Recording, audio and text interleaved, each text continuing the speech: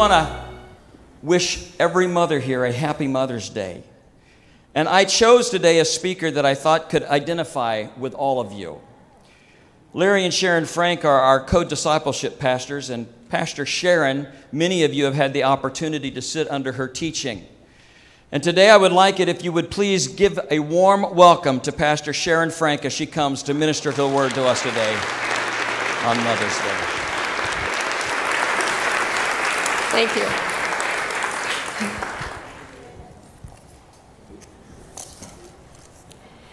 Well, good morning. Good morning. And I get to say Happy Mother's Day. Yes, today is a day we all can celebrate because either you are celebrated or you have a mother. I'm a mother, a grandmother, an aunt, and for some, kind of an adopted mother to those I get to pour my life into. And that's why, like I tell the young women in my small group, once you come, you're mine. I'm sorry, you're mine, okay? So, but today on Mother's Day, you can be either celebrated or get to celebrate someone because you were created. Actually, have you ever wondered why some things were created? Yes. Take the mosquito. Why? What good is a mosquito anyway? I mean, I know the birds and bats have to eat, but can't they eat something else? And then there's all those infomercials that have, yes, with many new inventions, and you can have yours for $19.95 plus shipping. But why was it created? Does it really work? And even if it does, do I really need it? Like it or not, each was designed with a purpose in mind, and each has a function.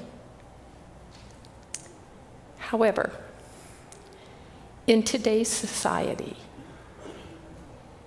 there are an increasing number of people who wonder why they were created.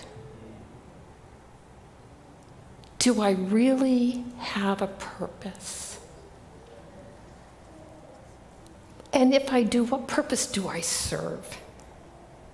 Now, there's many ways to answer that question, including the sanctity of life. But this morning, as we're looking at Psalm 139, I want to go beyond the fact that you exist to the next step and challenge you to look at your purpose. Did you know you were fearfully and wonderfully made? We know that comes up in Psalm 139. Because in verse 13 it says, "For you, God, formed my inward parts. You covered me in my mother's womb." And verse 15 continues, it says, "My frame was not hidden from you when I was made in secret and skillfully wrought in the lowest parts of the earth." You see, each of you were created in the full view and under the watchful, loving eye of God. God has the design plans. He wove all those intricate parts together in a specific way, even if you're not too sure about the way he designed you.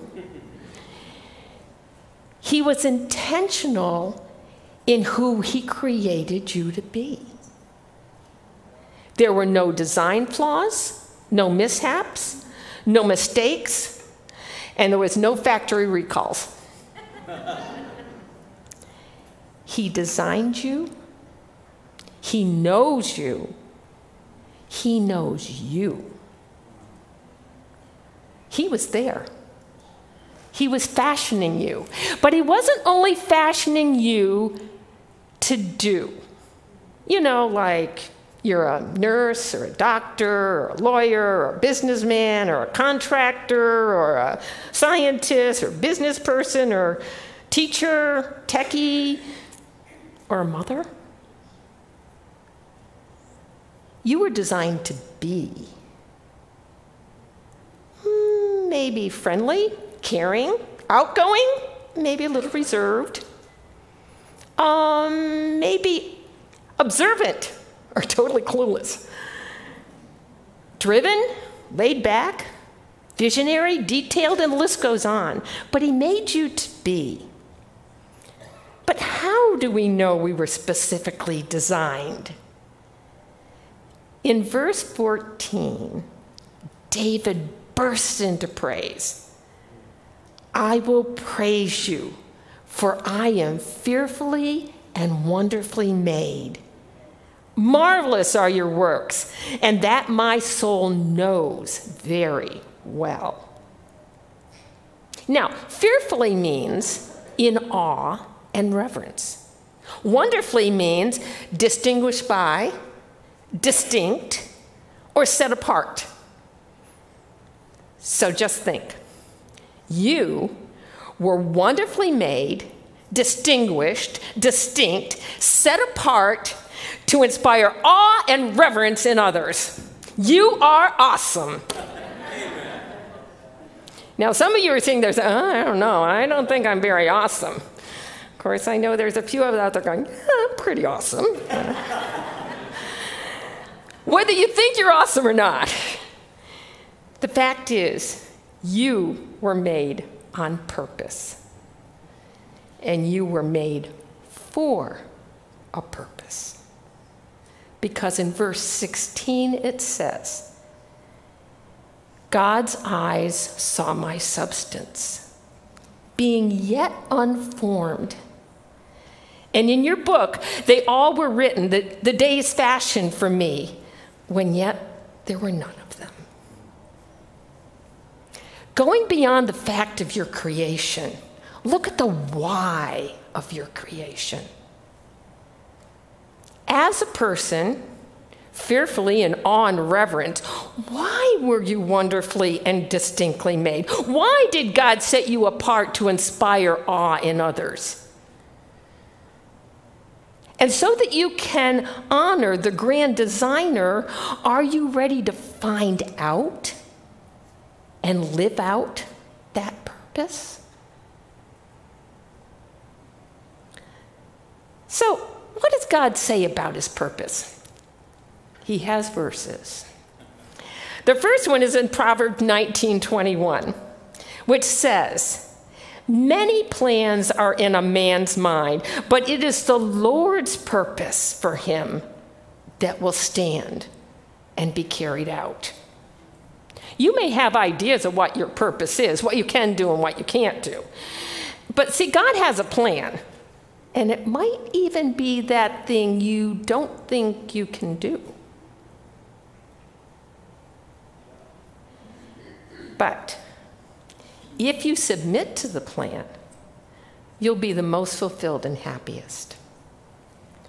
But John 15:16 says, you have not chosen me, but I have chosen you and have appointed and placed and purposely planted you so that you would go and bear fruit and keep on bearing, that your fruit will remain and be lasting, so that whatever you ask of the Father in my name as my representative, he may give it to you. See, no matter what the specifics are of his plan for you, the end result is bearing fruit. That you are effective not only in what you do, but how you affect others for his kingdom. And as you affect it, it'll last. You know, Jesus prayed for us to his Father in John 17:17, and it says, Sanctify them in truth. Set them apart for your purposes. Make them holy. Your word is truth. Now, sanctify means to set apart for God. And if we seek him and study his word and learn that truth, then we can live the holy lives to be effective for him.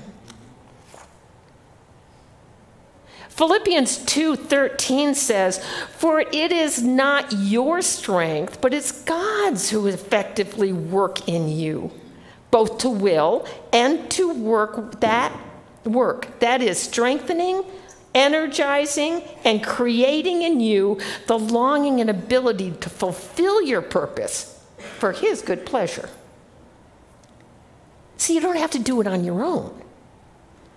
He will equip.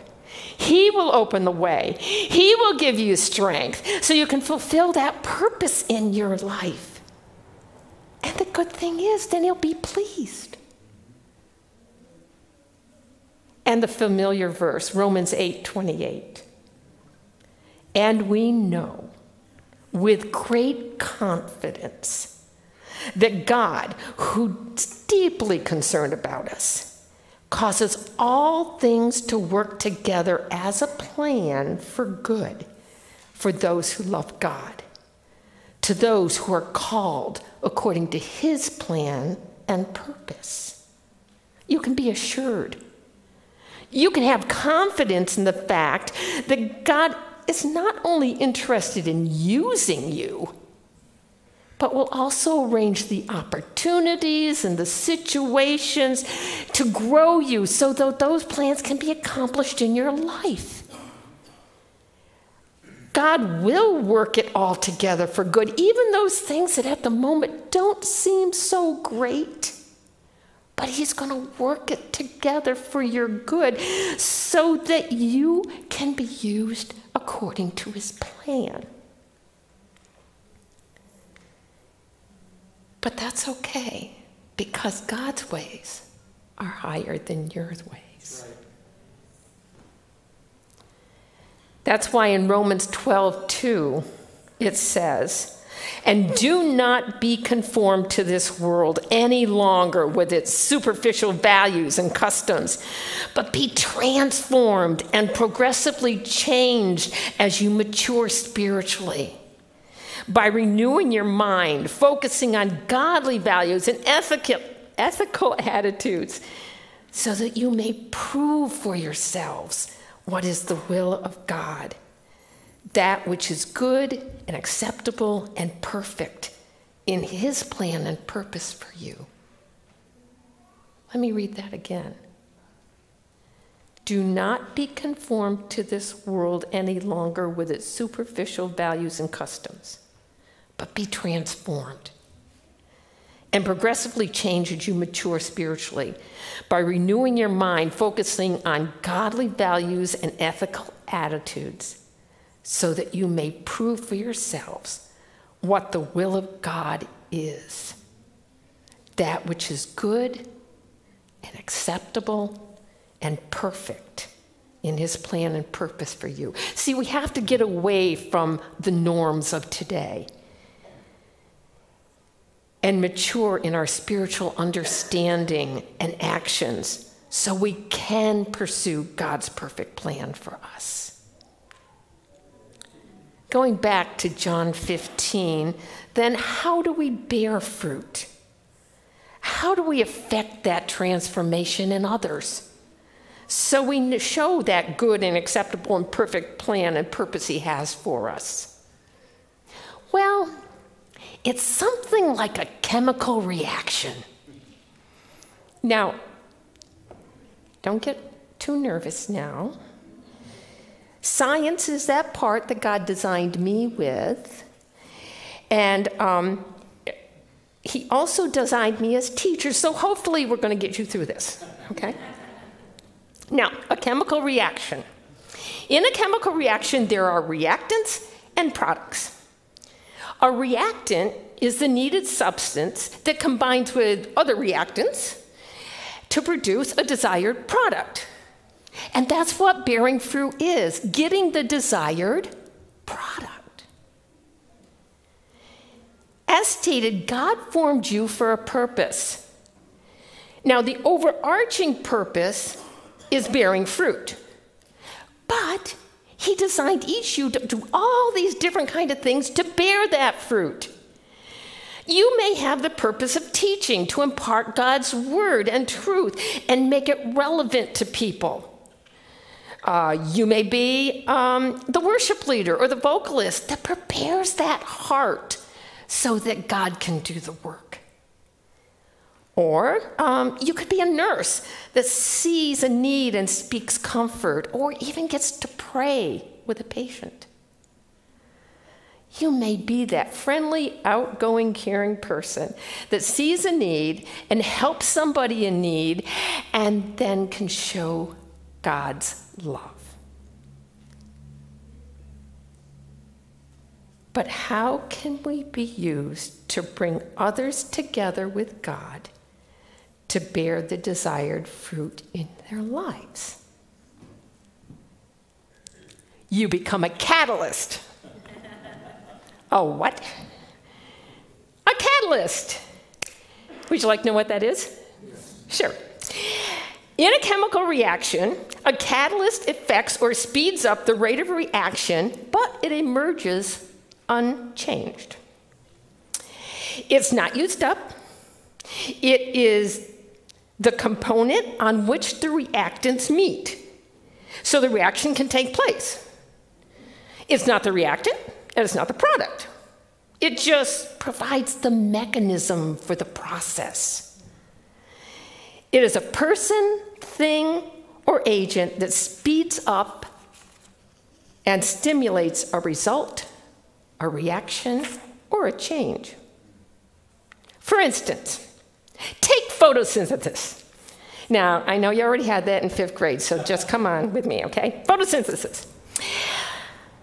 That occurs in plants when carbon dioxide, that's the waste we breathe out, and water meet in the presence of chlorophyll, you know, that green stuff in plants, in the presence of sunlight, and in the presence of sunlight to produce sugar, which is food, and oxygen so we can breathe. So, in other words, waste plus the basis of life in the presence of power and a catalyst produces life. Amen? Amen. Now, to bear fruit, you may be used in someone's life whose life looks like a waste. They need to be united with the basis of life, God. You could be used as a catalyst to affect that reaction that brings someone together with God to produce an abundant life. Amen? Moms, dads, anyone, you are a catalyst. You're placed in a position to bring forth, inspire, and direct a fearfully and wonderfully instrument of God. Many people know famous people, right? You know some famous people. But do you know their mother, their grandmother, or the person who worked in their lives? Probably not. But it was the person that helped them become who they were meant to be. They were unknown, yet essential in the person's life. You know, Hannah in the Old Testament prayed, "For this child I prayed." Now, some of you can say that. Yes, for this child I prayed because I wanted to give birth. But how many more of you can say, "For this child, any child, I prayed continually, faithfully, and earnestly to see them drawn in faith to God, to see them saved, to see them wholeheartedly follow God and his precepts, that their life would be filled with the Holy Spirit, that their lives would become devoted to God and serve God, that his purpose in their life might be realized." Are you willing to pray for any child, grandchild, or whatever child who comes into your life? You are a catalyst. Now, remember, many times you're not the main player. For instance, you prayed earnestly and continually. And then your child, your spouse, your friend comes and says, you know what so-and-so said? That really struck me. It was my answer. If it wasn't for them, I would not be where the place I am today. And you're going, your effort was a little unseen. But you can rejoice and be grateful that God intervened. Do you have to get the credit? Or, moms, you fed, you cleaned, you dealt with the kids all day long. You were at their beck and call. You even had a power struggle. And then Dad comes home. Daddy's home! Yay! Lavish the love on him. I love you, Daddy! Now, you're glad they loved their father, right? You're glad they love the grandmother or the doting neighbor who they do the same thing to. But there could be a tendency that you get a little jealous. But was it enough to see all your work producing happy, stable, behaved, healthy kids? Can you just be the unseen catalyst? Or you put so much work into the ministry. Your administrative skills made everything run smooth. You've done maybe the necessary media or food or decor, or even made sure people could park in the parking lot to get in, or meet somebody at the door with a smile. You were the one that made sure all those little emergencies that came up were taken care of. But nobody really noticed. However, several people that day came to salvation, received answers, got their miracle. Because of you, there could have been a divine appointment between two people. The one that had already gone through the problem, the trauma, whatever, meeting up with a person that's in the middle of it. And that person could give them wisdom and hope and an answer. See, you were the landing place, bringing those two people together so that interaction could take place. And the product was a changed life. Notice that the catalyst is not always the star or even the end result. It's usually not noticed, remembered, or even mentioned. But it is essential. Without it, the process or the end result could not take place. You were essential to the work and plan of God. Yet, it mostly gets no credit. Its purpose is to be.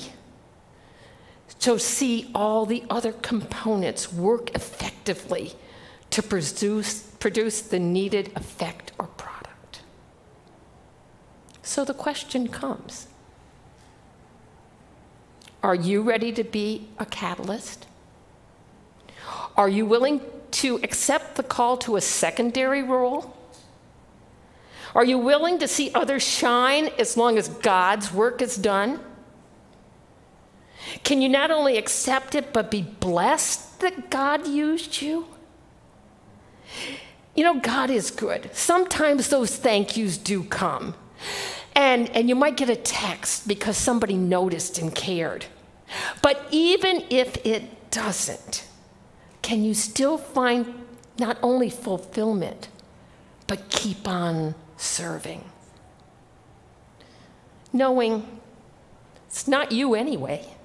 It's only God in you doing anything. However, there was another component in that chemical reaction. You cannot be a catalyst without power.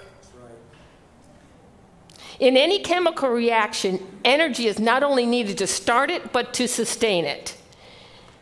Remember that sunlight in the photosynthesis? In and of ourselves, we have no power. It's only God's power that makes it happen. First, the spark to start this action, this plan and purpose in your life, is the power that God gives you when he draws you to himself. You know, that one that created the way you are anyway? And when you come and accept him and turn your life over to him and ask him to guide you and lead you, that's when that power is used. Then his purpose and plan can be set in motion, and you do become a useful catalyst. Second, there's the power that sustains. When we are baptized or filled with the Holy Spirit, God gives us power. And it's his power to daily hear his voice for the wisdom, the knowledge, and the discernment. It's his power to help you stand in faith on his word and his precepts. It's his power that helps you lead a life that's an example to influence that next generation. It's his power to help you speak a prayer of faith over a situation. It's his voice that urges you maybe to send a timely word to someone or a scripture that would spark an answer, or at least be that word fitly spoken to encourage. See, you are fearfully and wonderfully made. You have a purpose designed by God. You are an instrument being shaped by the master's hand. And you are an instrument to be used by the master. Ephesians 2:10 says, "For we are his workmanship, created in Christ Jesus for good works, which God prepared beforehand that we should walk in them." You are created for purpose. The question is, are you ready to step into that purpose and be all God created you to be?